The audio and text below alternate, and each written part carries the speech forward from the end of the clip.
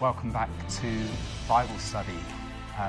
I say welcome back, but and I've been saying that for the last 6 years or so, and it's been welcome back to Alan and Ian.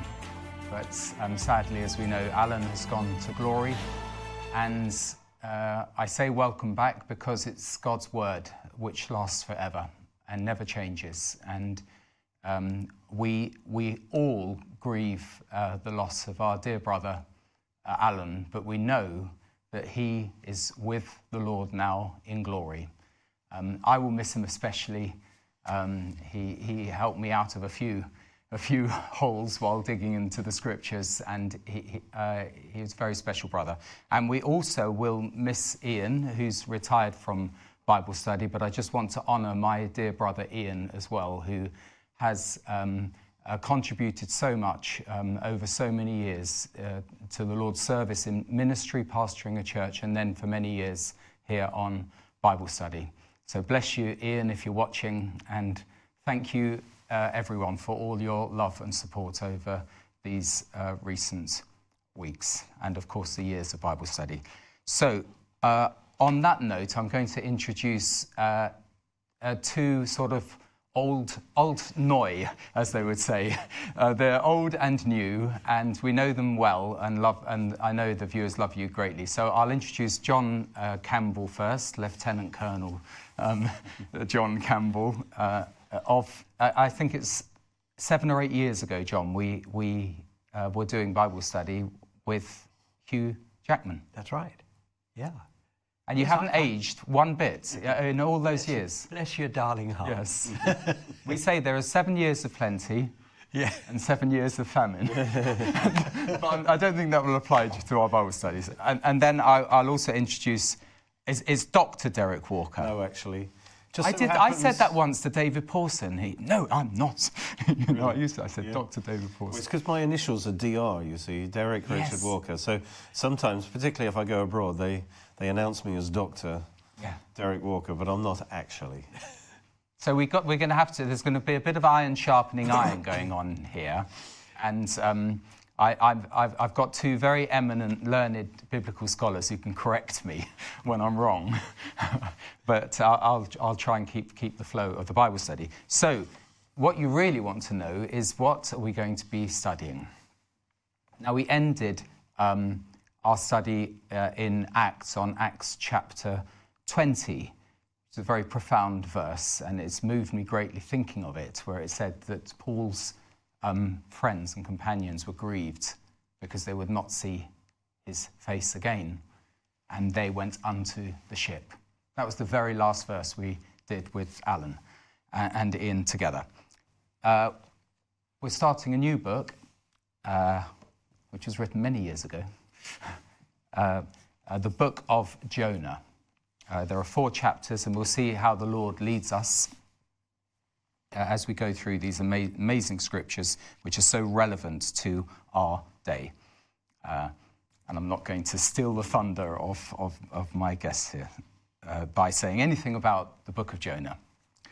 I should just read from chapter 1, book of Jonah, after Obadiah and after Amos, minor prophets in the First Testament. Jonah chapter 1, and I shall read up to verse 16, and then John will pray. Now, the word of the Lord came to Jonah, the son of Amittai, saying, Arise, go to Nineveh, that great city, and cry out against it, for their wickedness has come up before me. But Jonah arose to flee to Tarshish from the presence of the Lord. He went down to Joppa and found a ship going to Tarshish. So he paid the fare and went down into it to go with them to Tarshish from the presence of the Lord. But the Lord sent out a great wind on the sea, and there was a mighty tempest on the sea, so that the ship was about to be broken up. Then the mariners were afraid, and every man cried out to his God, and threw the cargo that was in the ship into the sea to lighten the load. But Jonah had gone down into the lowest parts of the ship, had lain down, and was fast asleep. So the captain came to him and said to him, "What do you mean, sleeper? Arise, call on your God.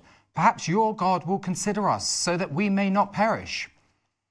And they said to one another, "Come, let us cast lots, that we may know for whose cause this trouble has come upon us." So they cast lots, and the lot fell on Jonah. Then they said to him, "Please tell us, for whose cause is this trouble upon us? What is your occupation? And where do you come from? What is your country? And of what people are you?" So he said to them, "I am a Hebrew, and I fear the Lord, the God of heaven, who made the sea and the dry land." Then the men were exceedingly afraid and said to him, "Why have you done this?" For the men knew that he fled from the presence of the Lord, because he had told them. Then they said to him, "What shall we do to you, that the sea may be calm for us?" For the sea was growing more tempestuous.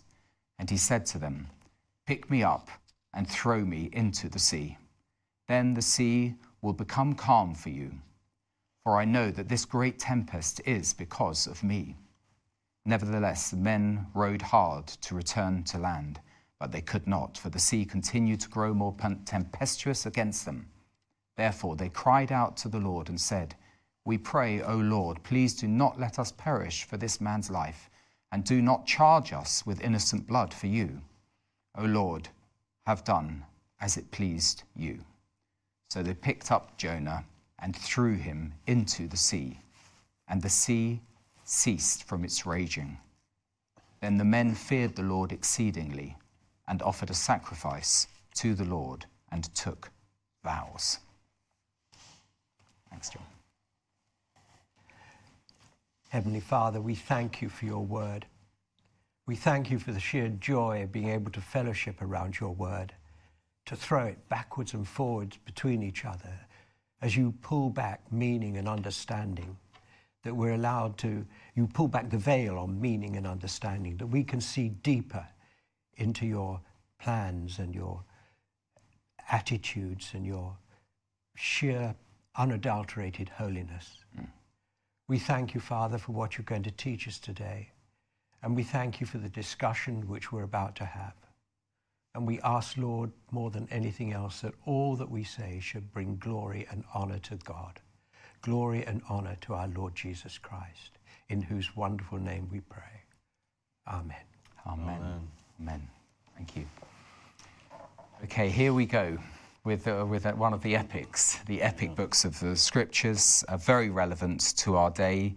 Can we first, Derek, have the context? When was this in history? When did it happen?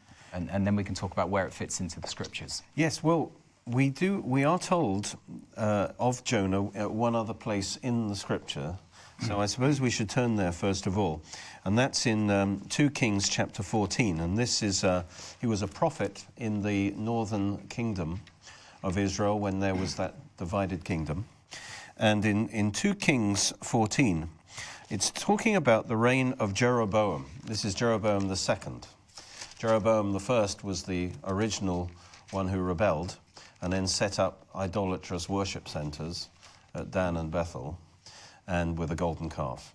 This is Jeroboam the second, and of all the northern kings, he was the most powerful. He was the most outwardly successful, you might say, but he was an evil king, we're told. So in verse 23, 2 Kings 14:23, it says, in the 15th year of Amaziah, son of Joash, king of Judah, Jeroboam, the son of Joash, king of Israel, became king in Samaria and reigned 41 years.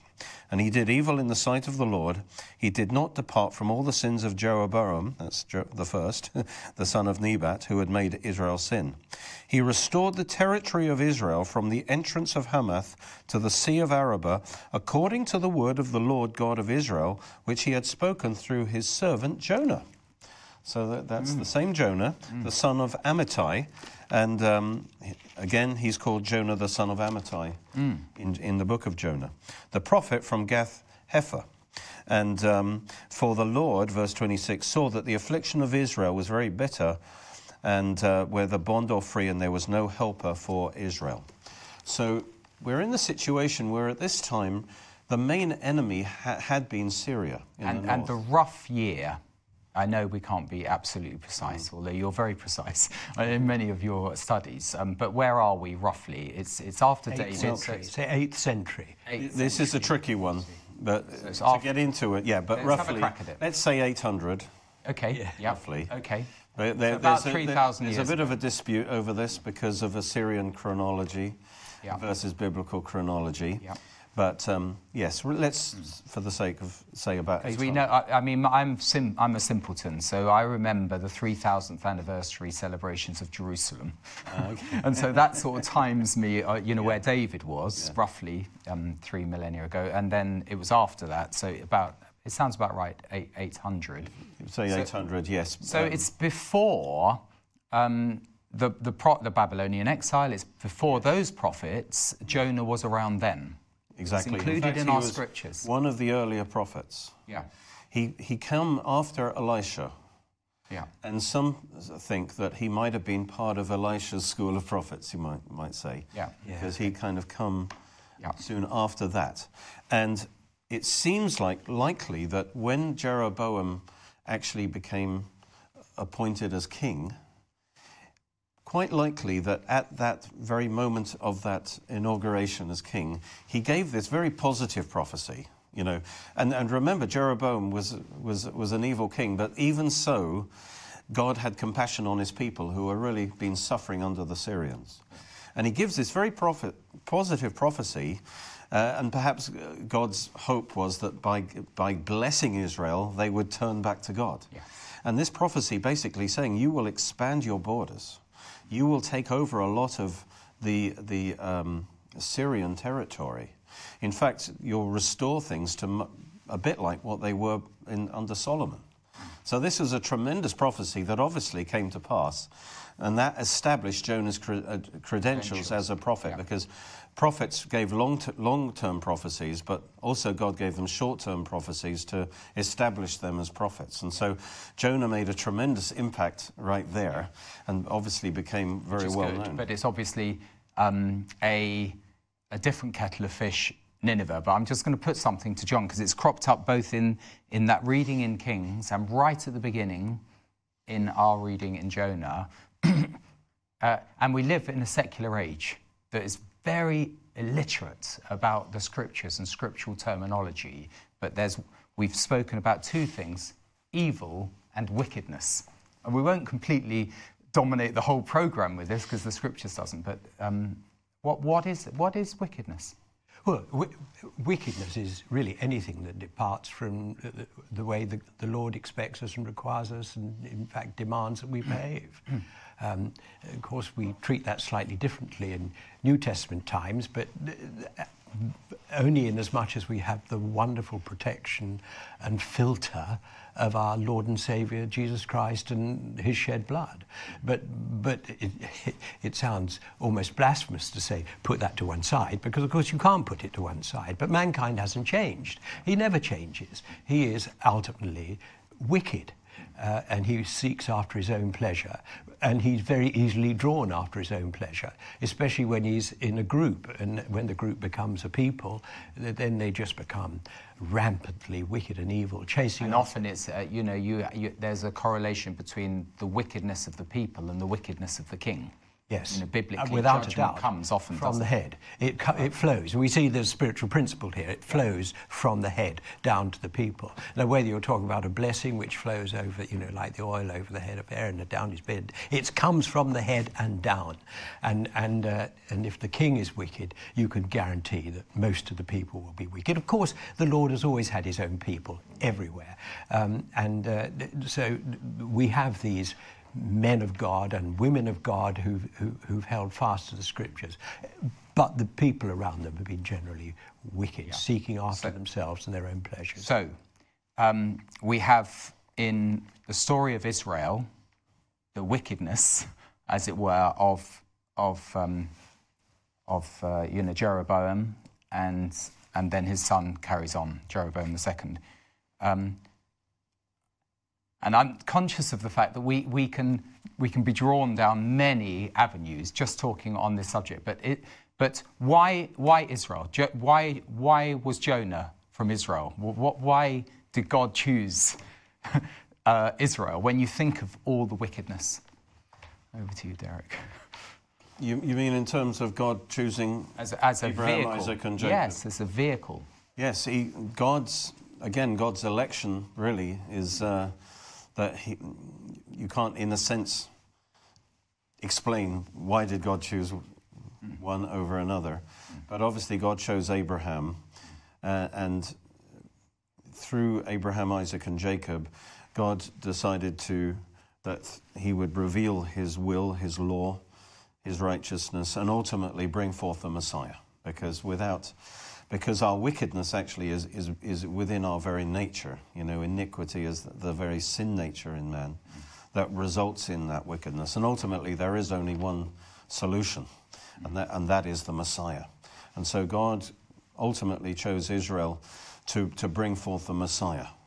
And so despite the sad history often of Israel, and through God's interactions with Israel, of course, God reveals a lot about his nature, as well as his law. So the amazing thing is, you've mentioned Abraham, is that really, even though different regimes and different sort of dynasties fell away, God was faithful to his promise to Abraham. Yes. He promised Abraham and his seed, ultimately the Messiah, but also the land. And irrespective of all of these wicked kings, and it wasn't just Jeroboam's, was it? God was faithful. I think that's such an important point, Tim, because this is the faithfulness of God. This is the covenant of God that really we don't understand. We don't understand covenant. It's not part of our culture. Certainly it was part of this ancient culture and part of Middle Eastern culture, and still is a part of Middle Eastern culture, but it's not part of ours. And God is faithful. I mean, he chose Abraham, not because of any merit in Abraham. He could have chosen anybody, but he chose Abraham. And it's certainly not because of any merit of the Israeli people over the Chinese people or the Iranian people. It was just who God chose for his own eternal reasons, and he placed him in the geography that he wanted him to be, and he told him to move from there to there. So the location of Israel is hugely important. Yeah. Now, don't ask me why, because I don't know. Well, it seems to but be, it is clearly very, very important geographically. Yeah. So that's what we'll do next. We'll see, we're getting to know each other, so we'll find out who emerges as the geographer and who is the archaeologist. But in terms of the geography, it's there hinged on these great continents, and Assyria is in reach, or Israel is in reach of Assyria. And God chose for Israel to be judged by a regime which wasn't in any way a good regime, but God chose for Israel to be judged, and that's the interaction that we have with Syria, with Assyria, and it's all there in the history books. Yes, Jonah at that time, Assyria was growing in power, and had actually defeated Syria, and it was actually that was the reason why they had this temporary prosperity, because Syria's power was broken, and so Jeroboam could take advantage of that and reclaim a lot of that territory, and it broke. So initially Assyria was a blessing, but because of the wickedness, particularly Amos and Hosea, who were contemporaries of Jonah, were prophesying that judgment was going to come on Israel if they didn't repent. Yeah, I've just realised now, of course, we've already set the time, and the Assyrian invasion was later. Of course it was. Yes. And that was, ultimately, they would be judged by Assyria in 720, so let's say 80 years later. Yeah. But already Hosea and Amos mention Assyria as the instrument of judgment. And I think probably Jonah knew that. He knew not only that Assyria was the superpower, but that God had already intimated that Assyria would be used to judge Israel, if they don't repent. Yeah. And that's a very important background. Good. So another point I'm going to bring up is that you've mentioned that location. God chose which is a very profound point, because we've lived through a church period where people think, oh, God's not interested in land at all. He's only interested in the hearts. Yeah. But it seems as though he chose this place. He chose Jerusalem. Yeah. Said to Abraham, you know, there's a place, there's a city that you're to look for. You're also a land surveyor. What is there? What is? Give us a little bit of an overview of Israel and Judah, because it was split after. It was Solomon. split. That's right. You had Judah, the southern two tribes of Benjamin and Judah, and the northern 10 tribes. And don't need to recite all of those. Not many people do. I'm not going to. I can't. No, but this big divide happened, and this was never. Well, of course, the Lord knew it was going to happen. Of course, He did. I've got a nephew called Naphtali, so I do remember the hills up in the north there. But yeah, it is basically vulnerable to world empires deciding they want. Yes, it is. And of course, Egypt had designs. Well, it is, and we've talked about Syria being used to bring judgment on Israel. We perhaps need to talk about that in more general terms. I mean, again, there's no merit in Syria. It's just the Lord is using them. They are the tool He is using to bring judgment. And of course, we see in the accounts, you know, where Israel will go out to battle and they'd be going out praising the Lord, and I can't remember, I can't remember chapter and verse of it, but they start praising the Lord and the enemy start attacking each other and they just gather the loot. Now, you see, it's always an opportunity, even right up to the point where the first arrow is fired, for them to turn back to the Lord and say, help! But they don't. He would deliver them. I mean, we're going to see in the book of Nineveh, in the book of Jonah, how Nineveh is delivered. In fact, there's unfulfilled prophecy, showing that the prophecy was dependent upon certain actions. And so every time of this judgment, if Israel a lot of chances had thrown up and said, even as they were being attacked, as the walls were being breached, saying, Lord, help. But they didn't. He'd have been there for them. Every time. That's the purpose of these judgments, to cause them to know from whence does their help come. Yeah, very good. So that's one of the great themes of Jonah, which we'll definitely explore, and repentance. Wickedness is probably enough for one programme. But the geographical thing, yes, can I just... Please. Yeah, please, go, absolutely. Maybe a bit speculation. Okay. Let's go back before the flood, where it was probably one huge continent. And I like to believe, I might be wrong, that the Garden of Eden was at the centre, and it would have had the highest mountain on the earth. We won't go there. But then, of course, in the flood and after the flood, the landmass got broken up into different continents. But it is interesting that, you know, the Bible says, and geographically I think it's true, that Jerusalem is at the centre of the earth. It's at the centre of the landmass of the earth. And I think that's one reason, I believe, some would disagree, but that actually it's called the Holy Land because originally it was the location of Eden, the land of Eden, which was the original holy place, the as it were. And you can say that, by the way, because no one knows where it was. Exactly. But so why not? You can't prove I'm wrong. But it makes sense that, I mean, again, I'm not into the tectonics, but I heard that Grady's very good talked about this, that in fact his idea was, which is interesting, that the earth, if you think of it like as an eggshell, that the initial crack was actually in the land of Israel, Mount Hermon area. Exactly. Yeah. And that's then caused all the cracks and all that. So it's interesting that that's in a way where the original sin happened, potentially the latest sin in the days of Noah, and it just seems that is the centre of action, even from the beginning. And it's called the Holy Land, and so it's almost very powerful. And by the way, that's where God's we will get on to the future, but the groaning is as though, and in Romans 8 it says the whole of creation is groaning, as in the pains of childbirth, waiting for the redemption of the sons of God to appear. It's as though that, yes, that started and again, it will be completed from that same place. Yes, and that Jerusalem is the place of redemption. You know. Yes, exactly. So it's almost like, so it is interestingly at the centre of the earth, but also that makes it ideal for the propagation of the gospel as well.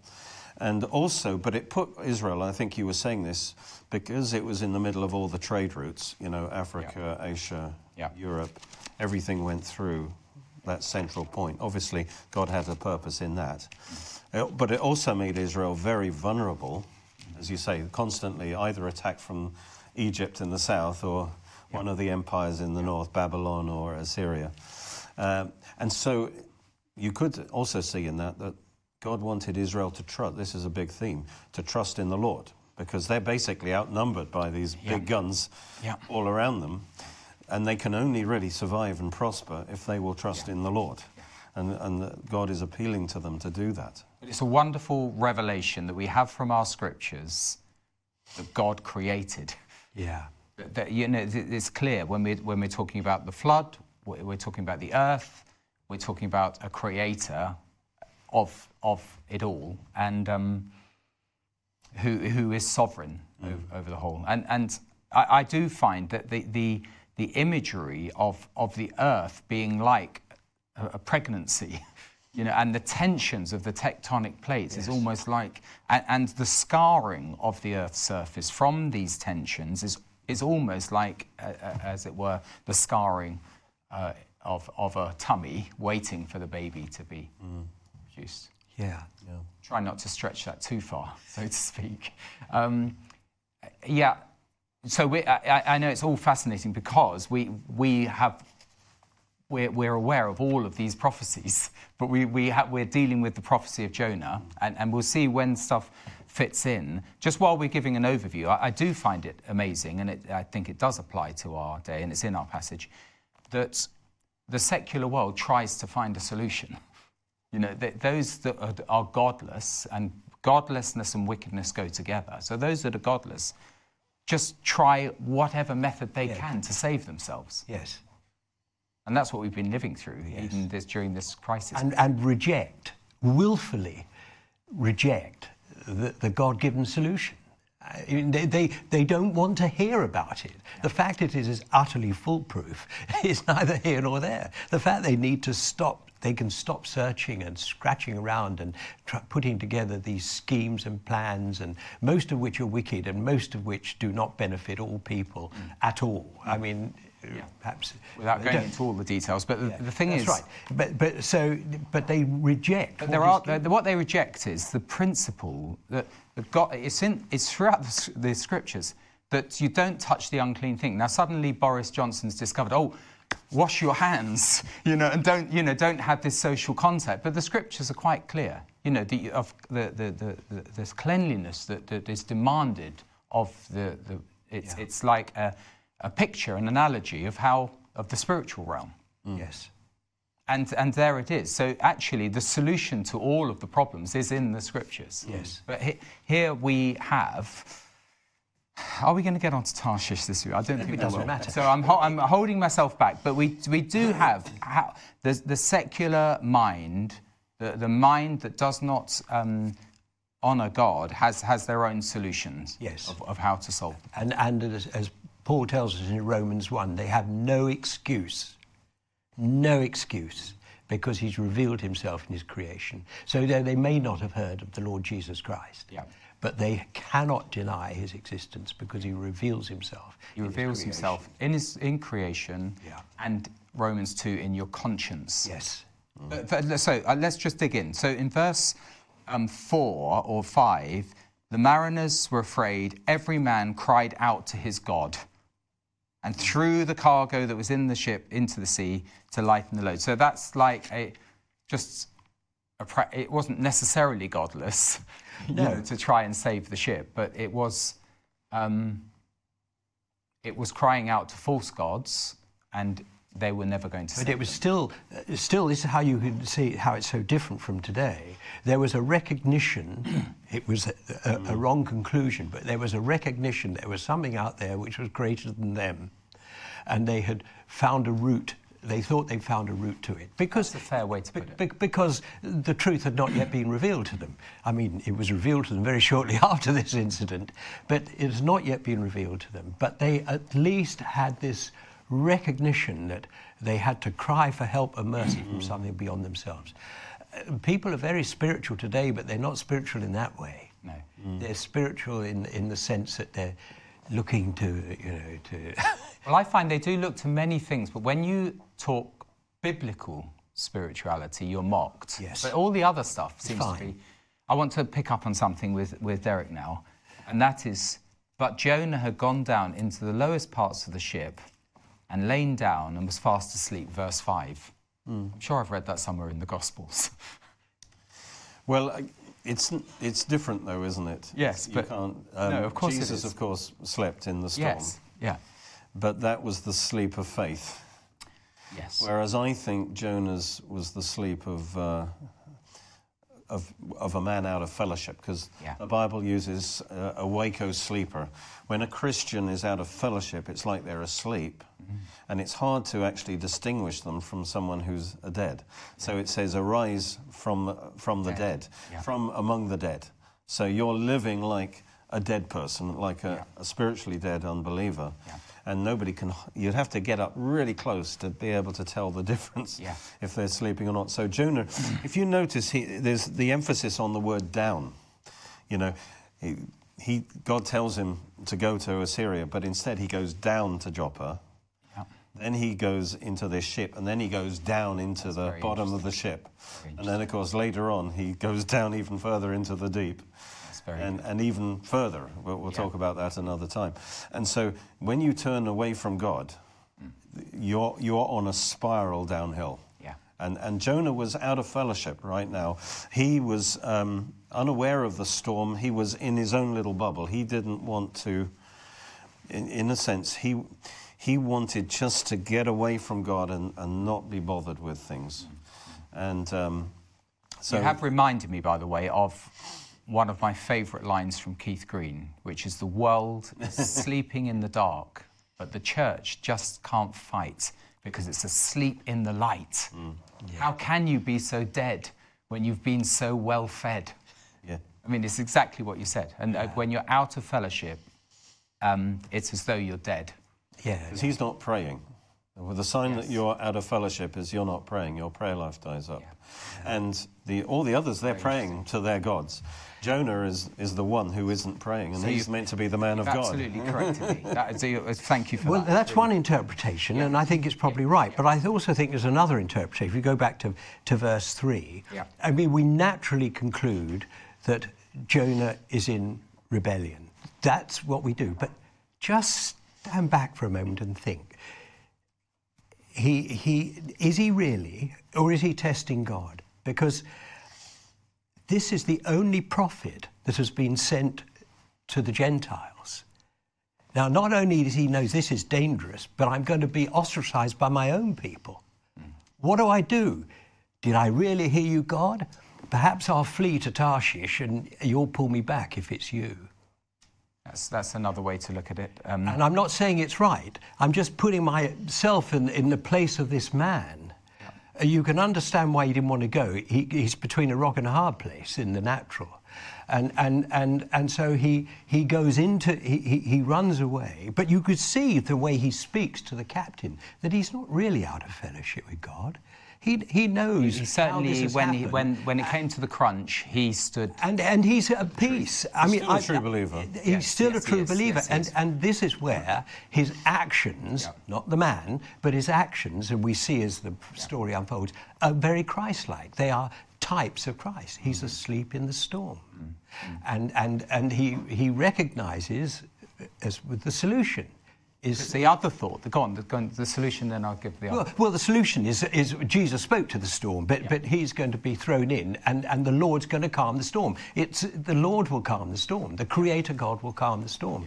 It's got nothing to do with anything. And these guys also recognise this, because sailors, I think sailors have to be acutely aware, don't they, of their surroundings, particularly in these days when there were no technology to help them. I mean, they were absolutely reliant upon their senses, their interpretation of what's going on around them. So they're pretty spiritual, these guys, and they think, who's brought this upon us? Perhaps they didn't expect it in that part of the sea at that time of year. Completely unexpected, therefore there had to be another superstition as well, yeah. Yeah. So the other thought that came to me, which we often do in Bible studies, is what would we do and where is our attitude today?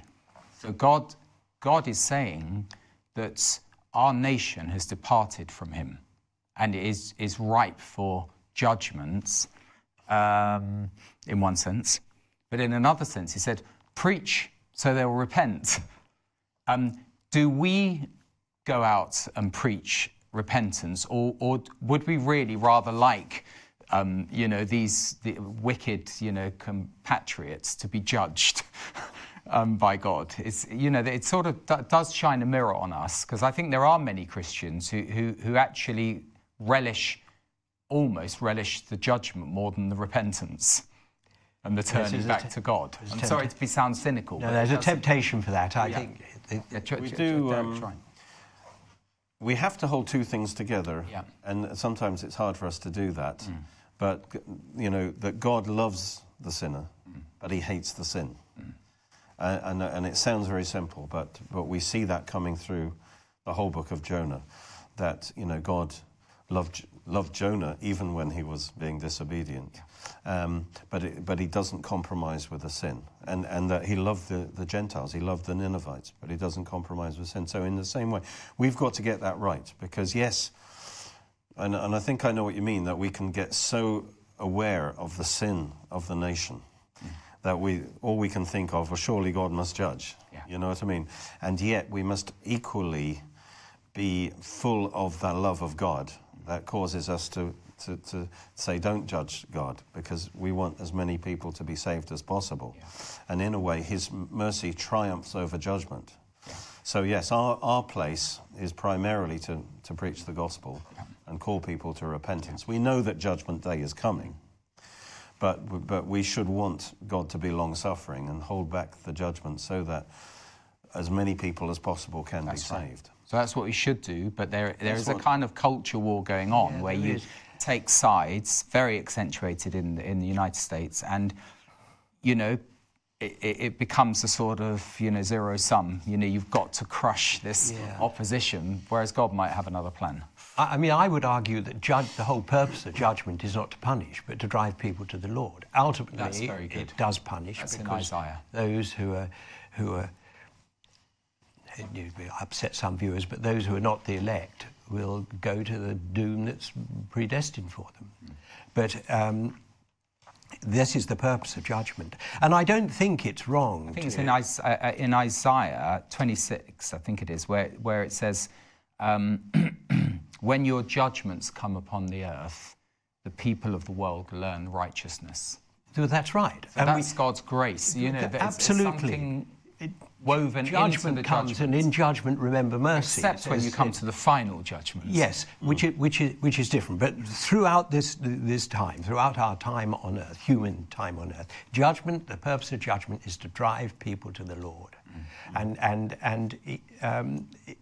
that's why it's so important. But preaching judgment, I don't think is good preaching, not as New Testament Christians. We need to preach the gospel. The gospel will take care of the judgment. The gospel will take care of the repentance. It will cause people to repent. It's the gospel which is the power of God unto salvation, not the law, not any aspects of it, not any aspects or methods of proper Christian behaviour. No, it's the gospel which is the power of God. And if the gospel is preached, people will repent. They will. So let's just read. I'm just going to, just for the record, as it were, Isaiah 26, verse 9. It says, with my soul I have desired you in the night. Yes, my spirit within me, I will seek you early. For when your judgments are in the earth, the inhabitants of the world will learn righteousness. Then verse 10, let grace be shown to the wicked. I mean, why would God say to Jonah, preach, if they're going to be judged anyway, as it were. Yes. You know, it's His grace that's Yes. at work. Yes. But then it says, yet He will not learn righteousness. In the land of uprightness He will deal unjustly, talking about the people who reject God, and will not behold the majesty of the Lord. Yeah. And So Lord, when your hand is lifted up, they will not see, but they will see and be ashamed. Quite. That's the tragedy of the whole of human history, isn't it? God extending His hand of grace, Yes. giving the message, and it being rejected. And judgment and mercy are both in the character of God. So Yes, that's right. they're not like, they might seem like opposites, but as you say, Jonah's message, which was a message of judgment and no hint of mercy in a way, he just said, judgment day is coming on you. Yet the very fact that he gave the message, as I think you were saying, it was an act of mercy by God. And Jonah knew that. Jonah knew that, and that's why he didn't want to do it, because he knew that there was a good chance that the Assyrians might repent. Yeah. And that's not the result he wanted. Yeah. Because he knew that God was merciful. So we've got to understand that this is the mercy. It might sound, it's judgmental, but actually the warning of judgment is merciful. It's a very kind thing to do. And I think that is Preach a kind the of truth in love. second line of the gospel. You know, the first line of the gospel is salvation. But there is a second line, which is judgment, which is, there is judgment coming. Jesus took the judgment for you, but if you reject Him, you're going to have to face that judgment, And so it is a kind of, it's there. And Jonah, that message of judgment was what got through to the Ninevites. Sometimes, sadly, I think Jude, is it Jude or James, says, use the mercy of God, use the love of God to reach people. But some you have to save with fear. Yeah. Some of them need that warning of judgment, otherwise they're not going to wake up. Great, so we're going to get to that. We've got sort of 15 odd minutes left, 10 minutes left.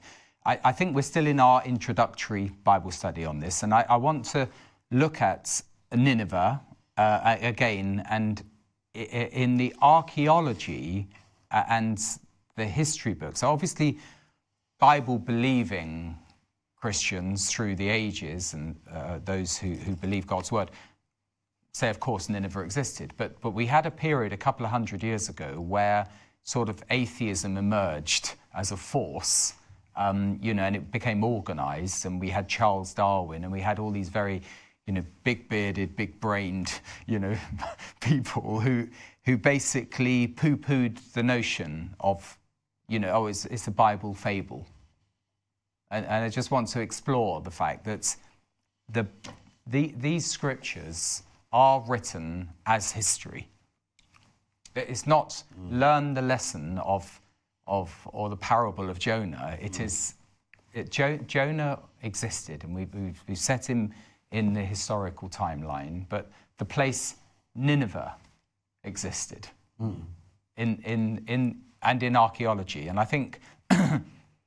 So I've read, it was there were plenty of scholars around the time of the post-Enlightenment who would say, oh well, that's just one of the Bible fairy tales.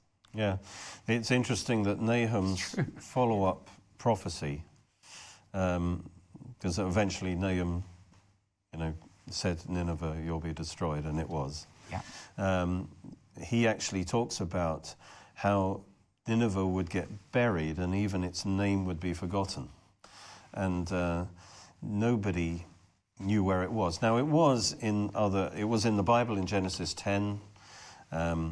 It was in the Babylonian records and so on. But as you say, there were many who just almost like prejudiced against the Bible. Yeah. And because nobody knew where Nineveh was, even the local Arabs didn't know, who lived there didn't know that all covered in sand. Totally covered over. Nobody had a clue. Yeah. And because I absolutely love that. You know, it's just, shines a light on this, you know, this pseudo-intellectualism, which is the higher criticism, which says, oh, well, you know, it's just, you know, these are just the words of man, you know, just for bedtime stories. Yeah. And I think it was in 1849 that Lord Layard discovered Nineveh. And that's not long ago. The great palace, you know, there of Sennacherib, and not so long ago. And of course, it was one of the great discoveries. And of course, a lot of the stuff he found is now in the British Museum, when you can go and see it, you know. So he wanted to get as much stuff, and I think that's good. You might say. Well, the British Museum is magnificent. Yeah. Yes. I don't know who owns all the stuff in there, but it's protected that stuff. Yes, haven't they just? And I think so. I think that was God, because it needed to be protected. And more recently, look at what the Taliban and the ISIS folk have been doing. Just blowing stuff up. Yes, exactly. That's right. So it's probably the best Assyrian collection in the world. Yeah, quite possibly. And so, I believe that was God and brought it to the light. And as you say, it confirmed that the scriptures were correct all the time, because there are characters like Sennacherib in the Bible, and Sargon is a famous one that the critics thought, Sargon's in the Bible, but it, for a time, wasn't even mentioned in any records. And then, lo and behold, and they said, oh, it's just Bible rubbish. Yeah. And then Sargon was discovered in the monuments. And so, and then the discovery of Nineveh and other places absolutely confirmed the Bible every time. Yeah. Yeah. So Jonah is definitely a historical book. All the places are historical and true to history.